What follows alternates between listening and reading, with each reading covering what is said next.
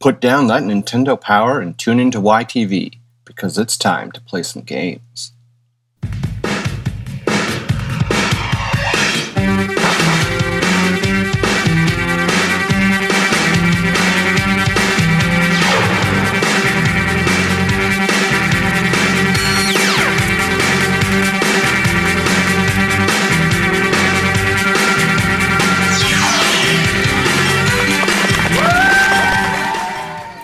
It's podcast time. It's podcast time. Hey, listeners, and welcome to A Plus Podcast, the show where we look at Canadian entertainment and dive a little into some of the history and what made it great. I'm your host, D.L. McDonald. And if you're like me, a child of the 90s, then you've already know what's up with this show. We're talking Video and Arcade Top 10. Every Saturday on YTV, you would get a brand new episode of this quite literal game show. For a half hour, you would be blasted with trivia, facts, and gameplay of some of the newest titles for Nintendo products, hitting consoles from SNES, Game Boy, N64, and more. The show first aired in 1991, hot off the release of the SNES. The format of the show left you with no breathing room. They kept the episode packed with info between the main gameplay by throwing to different segments presented by an ever-rotating panel of co-hosts. So first, the host, Gordon Michael Wolvitt, would... Wait. Gordon. Yes. The first season was hosted by Gordon Michael Wolvitt of Andromeda. Hi, I'm Gordon. This is Video and Arcade Top 10, North America's premier video and electronics game show. The show where you can win big by either being a studio player or a home player. So where was Nick? No, he was there. He hosted the music segment. Nana Cherry and 10,000 Maniacs check in with their hot videos. I'll have some tips for Kirby's Dream Land plus the letter of the week. Then, during Season 2, Nick moved to the hosting duties for the rest of the show's run. Hey there, Video and Arcade Top 10 fans. Welcome to the show that features the hottest video games on planet Earth, only on VNA, where you get up-to-date info on the latest and greatest games. We also give you tips, tricks, and a whole lot more. And believe me, we have an action-packed 30 minutes waiting for you. So as I was saying, the host would introduce the players and what game they would be playing, along with the parameters of how they would judge the winner of the 15-minute round they would play. All right, our players look pumped and ready to go. Here's how the game's going to work today. The player who has reached the highest level is going to be our winner. If it's a tie, then the player with the most lives left wins. Each contestant would play for a member of the studio audience, plus a home player. During the gameplay, we would learn more about the game itself with some tips. Plus, we get sent over to the VA crew members for the tip of the week in between the game action. Be more in a flash, but right now it's time to weave a web into Nikki's court for the VNA tip of the week. In WWE Wrestle Road to Mania 18, you can choose everything from hardcore match moves, mat attacks, cage match duels, and grapples to grovel. And before we learn the winner, we get sent over to another host for what's happening in music. There's been a lot of press and excitement surrounding boy bands. Good looks, charm, talent, and sweet to listen to. Catch this wave as you think it over.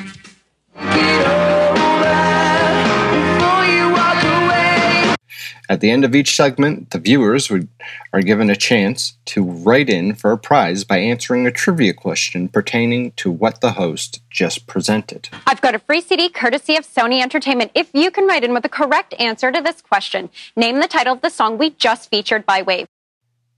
After that segment and a commercial break, we learn who the winner is and watch as they pull a numbered ball out of a garbage can or hat that corresponds to something on the prize wall. Or maybe they pull out the red bonus ball and choose whatever they want. Here we go. The ball's inside this here prize tube, or your ticket to the bonus prize. The number on the ball matches the prize on the wall. All the glory goes to Rory. Dude, put that blindfold on. Cover your eyes. The red bonus ball is going in. If you get the red bonus ball, you get to pick anything you want on the wall. Take it home. Call it yours. Blindfold is on. Reach in there and pick a winner, buddy. We get a VNA update, which is basically another tip of the week, and then we do it all over again. But new contestants and a different game. Another batch of game tips before we head over to the movie segment.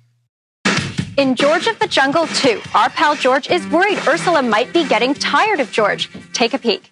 2 free movie passes or video game rentals from Jumbo Video could be yours. All you have to do is be the first person to write in with the correct answer to this simple question. Name the title of the movie we just featured. back to the game action, and then it's letter time. It's letter time. That's right, Nick. It's letter time. We hear a fan letter and pop back over to the prize wall with the next winner, and then we wait a whole week to do it again. However, we're not done on this podcast. No. Why? We have a special guest, the man himself, Nicholas Pickles. How you doing, Nick? I'm doing really good. It's a beautiful day, and it's nice to talk to you. Oh, thank you. I just wanted to start. How did you get involved in the show? How did I get involved in Video and Arcade? I had a friend who I worked with. I used to work at CFNY, the radio station, 102.1 Toronto, and I worked with Earl and Bev. Bev, I think they left at some point, or Bev was also working for the TV show. She was a associate producer, assistant producer, something on Video and Arcade Top 10. And she literally called and said, "Hey, Nick, you'd be perfect for this." And she had recommended me. I'd auditioned for some other stuff with MTV and, I don't know, shows that were scouting in Toronto. But she recommended me for the thing. I came in. I had done a little bit of work with YTV in the past, some music stuff on Laurie Hibbard's show. And anyhow, I came in. I met a few people, and they said, "Great, see you Sunday. Come read off a teleprompter. It'll be fun." Wow. And when you started, you were doing the tips and tricks, or like the music and video clips? Yeah, they did. So the shows, I know, like I remember, but over the years they would do, like, you do the games, and then there'd be a little side thing that was either a movie or a show or music. And I'm still very much a music person, and they would come to me for that. And so I did that for maybe a season or two. I was sort of the side person, or the, not lead guy. I was another guy. Yeah. Cool. I don't know what to call it. The host. I would consider that the host of the show. Yeah. Was that stuff that you had to come up with yourself, or no? I'll tell you, everything on that show was other than the Letter Time song. Everything was scripted on a rolling teleprompter, and there was a guy who worked on the show, Ronnie Prompter.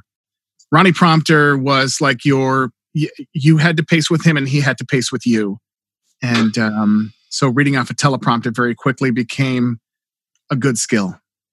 Was that his? It was all scripted, is what I should say. Everything was scripted on the show. Yeah, was that his actual last name, or is that just?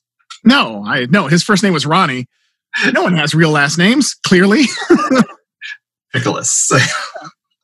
There you go. What do you think was the appeal of the show? I don't know. It just clicked. It worked. The appeal was video games were at the time, and still are, really a big deal. This was a rare source to see games that maybe you haven't played, I think. So this is pre-internet, not everybody had access to everything. So if you wanted to see a game, you would either have to buy it if it was out, or watch it on this show, or maybe pick up a magazine. But, seeing kids play it was much more fun. And it was a fast-paced kind of eye candy show. Yeah. Yeah, that's very true. Yeah, because now on YouTube you get like walkthroughs and stuff, and you can watch people do Let's Plays. Yeah, but you can also scroll through it, which is different. Like, you can just cut to the part that you want, whereas ours was, a traditional half-hour broadcast format. Yeah. So I know that Gord, who originally hosted, sort of went missing. He didn't show up. Maybe. No, the story. Well, as we were told, Gord's obviously a great guy, very talented. Him and his brother both, kind of big deals on the screen. If I remember right, there was he had an opportunity to do a really cool show, and I believe it shot in Australia or somewhere like it shot out of the country. Right. And I think it was Australia. It was like an animal show or something like that. And he was told, if you take that and don't make it back, we'll replace you.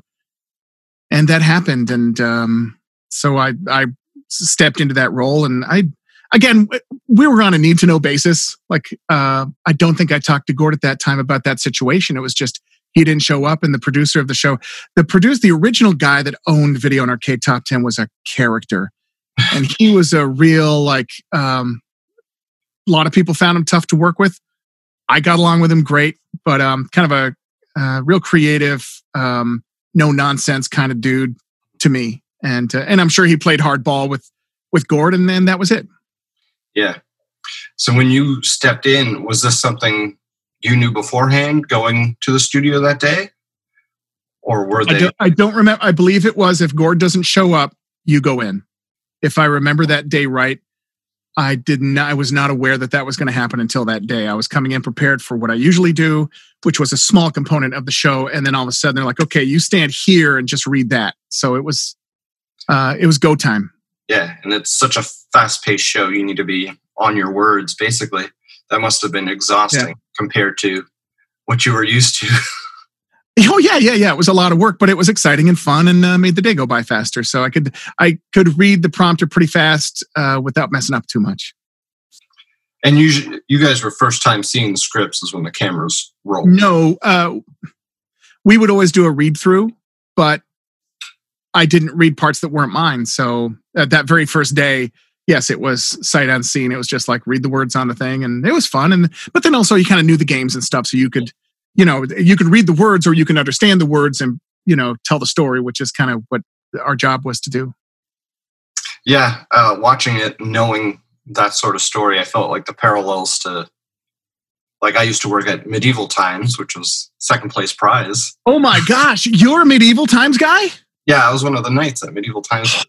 Wow. Well, clearly a lot of our winners went to Medieval Times. Our lucky second place contestant takes home 2 dinner theater gift certificates, compliments of Medieval Times, the most exciting live entertainment around. Yeah. Oh, that's great. And so, yeah, even there, like you would know the show, but if someone didn't show up and they were like, "Oh, you need to do this night's part tonight," you're like, "Oh God." Well, dude, it's like any job. So I've worked restaurant jobs, and if the line cook doesn't show up, dishwasher's now line cook, or whatever. Like I guess the lesson being with any job, be ready, because you might get called on if someone doesn't show up. Yeah, show up and know what's up. So, what was a normal shoot day like? You guys used to shoot multiple episodes? Yeah, we were. It's important to understand this show was live to tape, so it was linear. Mm-hmm. You wouldn't go after and fix it up in post-production or anything like that. You would what you recorded to tape is what was done, and that went off to the network. The show was co-produced by YTV. We didn't necessarily tape all the episodes there. I think the first season or 2 seasons taped at YTV Studios, like on Liberty, and then they would go to a whole bunch of other studios. We worked at the Global Studios, Don Mills, the Shirley Studios downtown, Electric Images, Shoreline, CH, and then Pyman, which is a production house that was out on Highway 5 or Winston Churchill, somewhere out in Mississauga. So anyhow, you always had kind of different environments to deal with. Taping days were, for me, extra exhausting because I DJ nightclubs, and so I'm living in Buffalo at the time of the bulk of the show. I would work the night before till 4 a.m, get home around 5-ish. This is a Saturday night. That's big night. So Sunday morning, wake up at 7 to get on set. I'd have to leave the house before 7 to get there by 8. And then, by before 9 o'clock, you're shooting. So, all versions of Tired got laid out on that show. That's rough. Yeah, it was a lot. That's all I can tell you. The taping days went good. If we didn't have to stop much, if there were no technical problems, and sometimes you'd have a lighting issue or camera, or the game doesn't go well, or someone flubs their line. It was funny. The more valuable you were was based on if you didn't stop the show. In other words, if it wasn't your fault to stop the show, your value gained a little bit more. Obviously, there are other components, but try never to stop the show. That is wild. And we would do anywhere between 5-7 episodes a day, given on the season. And the more tuned up the crew got. If we had a really good crew working for like a season, they would jump in more episodes, just knowing we can get this done in a day. Yeah. And is this every Sunday? Like, no, every 6, well, however many weeks. So if you're taping 7 episodes, you would go every 7th week or whatever. Like you would just, we did an episode a week. So however that mapped out, they would kind of schedule it through the year. Oh, wow. And it was fun. I mean, I tell you, the crew and the cast and all that kind of chemistry made a difference. And we went through a lot of cast and a lot of crew, and everybody had their own quirks and fun parts, but a lot of them still really good friends with. I didn't notice when I looked it up, but did this play like year round? Was it new episodes every week? New episode. Wow. Yeah. That's hard to imagine. Like now, like how you couldn't. Yeah, we didn't do like seasons. I don't think. I just know that when you did the math, there were 52 episodes a year. I think maybe they took a week off here and there. I don't know, but it would map out to kind of. There was a break in the summer. I think they would. We would tape 6 episodes every 4 weeks, so there would be like a summer break banked. Right. Yeah. So, but it was fun. Like the way of doing that TV. The original director of the show was a guy named Bill Elliott. Okay. Bill, great TV director, did Red Green Show. Worked with Dan Enright, who, if you've ever watched the movie Quiz Show, key player in that true story. Just a great director, very calming presence, very much a dad, and just had that I don't know what, just that magic to make the show come together. And then there were producers on the line. We went through a bunch of producers over the years, but there was, the original guy that to me is kind of the heart and soul of the show. And just a really good crew. Like I say, if you've worked on sets, then the crew makes or breaks your day and what's on the screen. Definitely. Yeah. Yeah. And I'm sure that was it had to be a well-oiled machine, because if you shot like for the most part. Yeah. If you shoot live to tape, they're basically editing it as they go, like camera. Yeah. Whatever you see happening, you're not going to go back and fix up. Yeah. So they would have someone in a room saying, "Camera 1 ready, pan up, cut the camera." That was the director. That was absolutely so. That's what Bill would do, and then there were subsequent directors after that. But sure. There were the camera guys who were, again, had to have a good crew, and a bunch of those camera guys went off to become big deals in broadcasting. So I'll see their names float around. I'm like, that guy used to be camera 3. Right. I wanted to hit on the prize wall. Looking through some old episodes. Yeah, I noticed like around like when Gord was there wasn't a prize wall, right? That get introduced. I don't remember. I know when I started doing the show, there was a prize wall. So there's a funny story that goes along with the prize wall. They would decorate the prize wall with stuff to make the show look snappy or whatever. Right. And one of the decorations was like a sailboard, like a windsurfer, like a Bic or I don't know, some kind of, I think it was a Bic windsurfer. Like we're talking early 90s. And when we, kid won the red bonus ball and we're like, pick anything you want. We're expecting the Indiglo watch, the whatever, medieval times. The kid goes, I want the windsurfer. And I kind of look at the director and I'm like, oh, I didn't know that was up for grabs. Like I thought that was just a prop. Right. And they ended up giving the kid the windsurfer, but it was never an intended prize to give away. That made us laugh. And I just remember looking at Johnny, the director, and I'm like, Jono, can we give the kid the windsurfer? And he's like, sure, yeah, give it to him. Just let's go. Let's tape. Let's give it. Like, who cares? So stuff like that. That was a funny prize wall moment. I will tell you, most kids that were on the show, I would spot them kind of trying to look through the blindfold. We shared a blindfold, which seems crazy at the time, but put a blindfold on. They would reach into the bonus can or whatever the top reach into this can, pull out a red bonus ball. A lot of kids, I'd look at their eyeball and they'd be like reaching down. They're picking up a ball, looking at it, trying to pick the red bonus ball. And I don't care. Hey, if you got to cheat and you're not going to get caught, I'm not going to blow you in, kid. Did that get picked often? It must have not been often enough. Single digit almost. Yeah, I don't know. It was always in there. Some kids would want. I remember parents would come up. Can you show me that the ball was in there? So they had the opportunity, and I'd be like, "Yep, Like, wow. Yeah. But I wanted to know, did each number have just like one corresponding ball, or I don't know. Do you think it was stacked a little? I don't know. I don't think I ever like.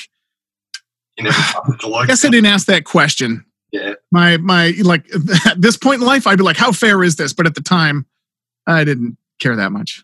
We need to get rid of these fast strap Timex watches. Let's put it the Indiglows, man. It was a good watch. I remember for a while we gave away a collection of books. And our third and fourth place players will be strolling out of here with Fudge-A-Mania. It's a book by Judy Blume. Peter, Sheila, and of course Fudge are back. And Peter once again finds himself trapped in Fudgeland. It's a fast-paced, funny novel with colorful antics that will infect kids with giggles and make reading a treat. Compliments of our friends at Penguin Books. And I thought, well, this is ironic. It's a video game show. Yeah, they want to play games. They probably really want to play the game. Anyhow, if they had one, they had already want to copy the game they were playing. But it was funny. I was like, the look on a kid's face sometimes when they're like, "Hey, you want some books?" They're like, "Oh, great, thank you." They look less than thrilled. But the show stretched from like the SNES to the GameCube, and then the Wii was about to drop. But do you think that you guys cut it off at the right time?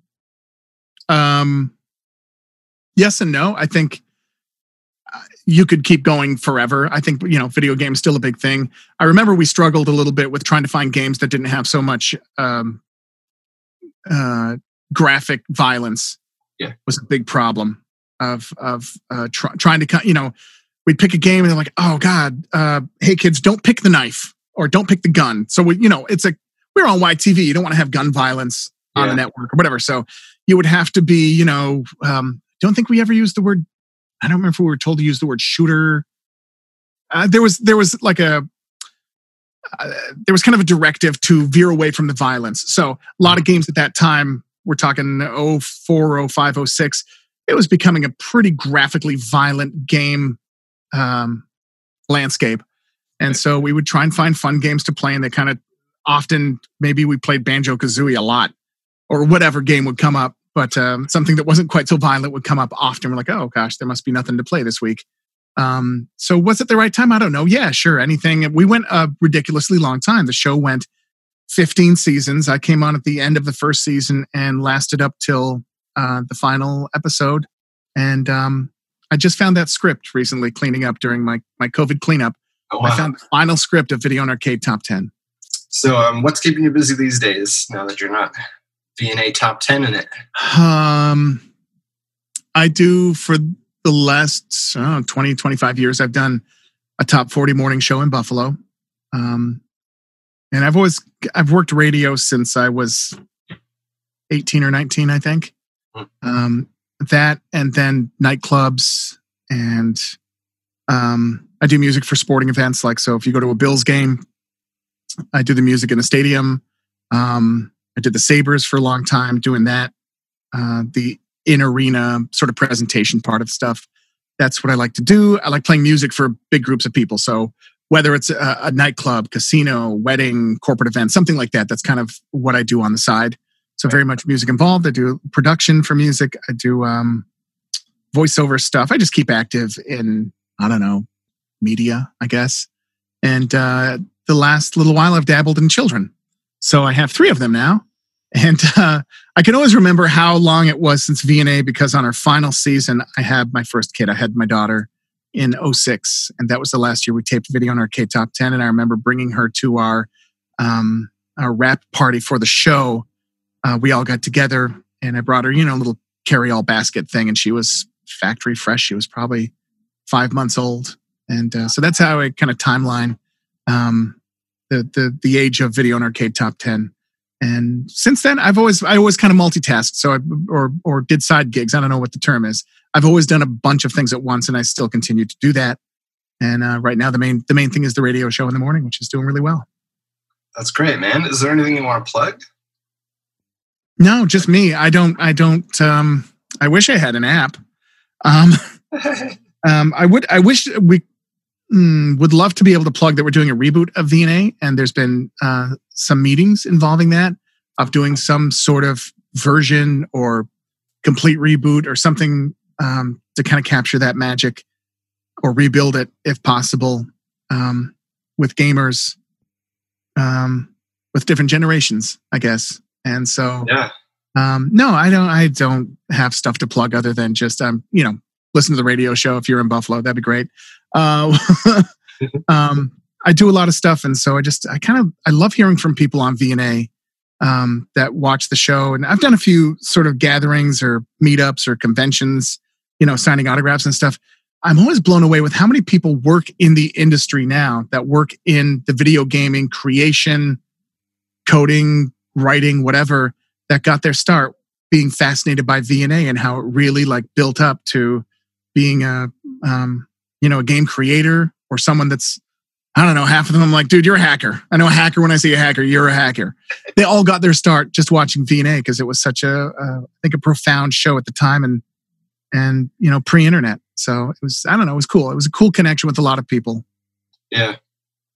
That's amazing that such a small, what probably seemed like a small show to you at the time, reached so many people.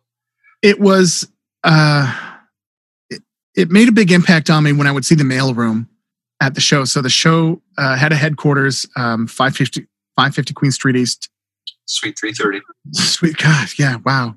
And win great prizes, write us a letter and send it into Video and Arcade Top 10, care of Home Players, 550 Queen Street East, Suite 330, Toronto, Ontario, M5A 1V2. Suite 330. So that was a place we would go. That's where we go do our read-throughs, and that was an office with, stuff. And they did other shows there. Robert had a bunch of shows sort of in his empire. We did Clips. I was on Clips briefly or worked on it. Yes, it's Clips coming at you live from the Aereo International Studios. Today our contenders are trying to win it all in head-to-head position prizes, prestige, and a chance to spin the bonus wheel. To win big, all the Clipsters have to do is see and say it. So let's do it. Here he is, the most happening host in television history. It's Paul. That's a lot to live up to. Hey, this is the planet's favorite game show.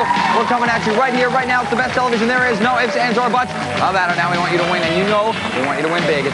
That was another kind of side show on VNA, and we shared some crew. He would have a mail room that was literally bags of mail. And I would really stop and be just trying to imagine, good grief, this is a lot of mail coming in just for a show. And that's where we'd dig in the bag and pull out a question, I'd get to pick whatever. And I just kind of random pick it. So it was fun. That was a big impact show. And what was the magic of the show? I don't know. What was it that made it so popular? I don't know. Other than kids love video games or the audience loved video games. There were some really good looking people on the show. Then there was me. And it was, it was fun to watch. You would just kind of melt over your mind. And parents would write in, I just watched your episode. And I'm like, you're a grown person. What are you doing? But it appealed to a lot of people, I think. I can't imagine how that mailroom changed once you had the email address. Yeah, it totally shrunk it down. But I'm telling you, back in the day, bags of mail, big, it was unbelievable to me. And so it would hit me a few times. That's a lot of people. That's a lot of people. It's a lot of kids. And having kids now, understanding what it takes to make a kid write a letter and get it out there and put a stamp and put their heart and soul into it. And for a little kid, that letter is everything. Yeah. And, I probably didn't realize it enough at the time, but I realize it now. Yeah. Well, you guys touched a lot of hearts of children, I'm sure. I hope so. I hope it was good. I always hear nice things from people. It's funny. I really only remember the good stuff, but I don't know if there was any bad stuff. I'm sure there was, in life, you get weird about stuff or bitter about stuff. I don't have those feelings associated with Video and Arcade Top 10. That's great to hear, because a lot of those bad stuff will drift away and you'll just remember the good stuff. Yeah. And so it's for me, it's entertainment. It was about doing a show. I loved the video games, but it was really more about doing the show. And then the show really turned into friendships of wanting to keep working with your friends on this show. That's what I really like. Great, man. Thanks a lot, Nick. Yeah, thank you. It was nice talking. And there you have it. Another episode done. Huge thank you to Nicholas Pickles for joining me on this episode and talking about the good old days of doing Video and Arcade Top 10. How amazing. Again, thank you also to Oliver Eckstein for helping make the mix of this podcast sound so nice for your ears. You can check out his link to his website listed in the show notes. So next week, I'll be back with another top 5 of favorite movies. This time we're hitting the 90s. And after that, I'm going to take a little break and start a new sort of schedule for this podcast. I'm deciding to spend a little more time focusing on some more film work stuff. And this does eat up a lot of time doing this weekly, which I knew, but it was great for the time that I was still stuck quarantining. But now, as we open up the phases, and we're into the 3rd phase here in Toronto, I'm going to try to divvy up my time a bit more. So get ready to hear a new schedule coming up. Thanks again for listening. And hey, what better time to start playing some video games than right now when we're all still sort of locked up a bit. Have a good one, guys.